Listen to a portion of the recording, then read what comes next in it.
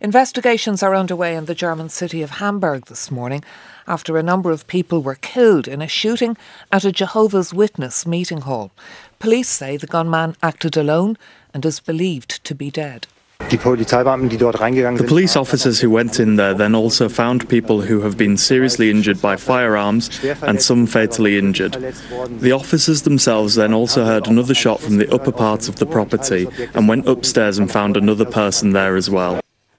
Residents nearby were told not to leave their homes during the police operation. Here's one eyewitness. Ich bin Anwohner hier oben und habe laute Schüsse gehört. I'm a resident up here and I heard loud gunshots, so I went to the window to get an idea of the situation. Then I saw that a man was shooting out of the window with a firearm. There were people being carried out, and there were probably 25 shots at least that I heard. One eyewitness to that shooting in Hamburg. Let's get more from the Irish Times Berlin correspondent Derek Scally. Derek, what do we know at this stage? Good morning, Anya. Well, Chancellor Olaf Scholz was up early this morning condemning what he called a brutal act of violence in Hamburg, the city he knows well. He was many years a former governing mayor there. German police are saying at least 6 are dead. And as you said in your introduction, possibly one of those dead is the gunmen themselves. When this all happened shortly after 8 p.m. Irish time, they put out a warning urging people to stay indoors, because there were fears that this perpetrator was still at large.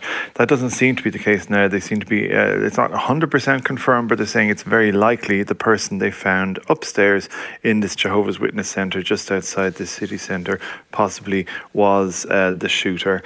We're going to get more information mid-morning, but this was a centre with about 40 people at a prayer meeting, and we have the numbers again: at least 6 dead, 8 seriously injured, and 17 other people were uninjured but were receiving psychological assistance. And it sounds like obviously a major incident, and there was a major security operation launched, including alerts on people's phones and so on.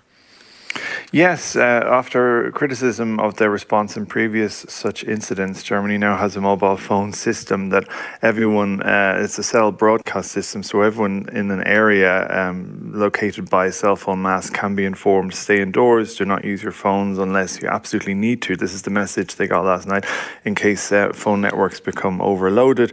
So this was a first test of that new emergency system. It appears to have worked, but it seems to have been a more contained effort than people realised, that if this person was in the building and if they took their own life. But we should know more about that by about mid-morning. And are there any details at this stage about the person who's believed to have been the shooter here? No details, no questions on motives have been answered yet. It does, in some ways, it reminds people here of an attack in a German synagogue in the eastern city of Halle in 2019 when a neo-Nazi tried to get in. So there's some memories of that. But we're still unsure whether this was an internal matter within the Jehovah's Witness community in Hamburg, or whether this was somebody from outside. And Derek, you mentioned previous such incidents. How common are mass shooting incidents like this in Germany, and what are their gun laws like? They seem to be, every about 5 years we seem to have something like this.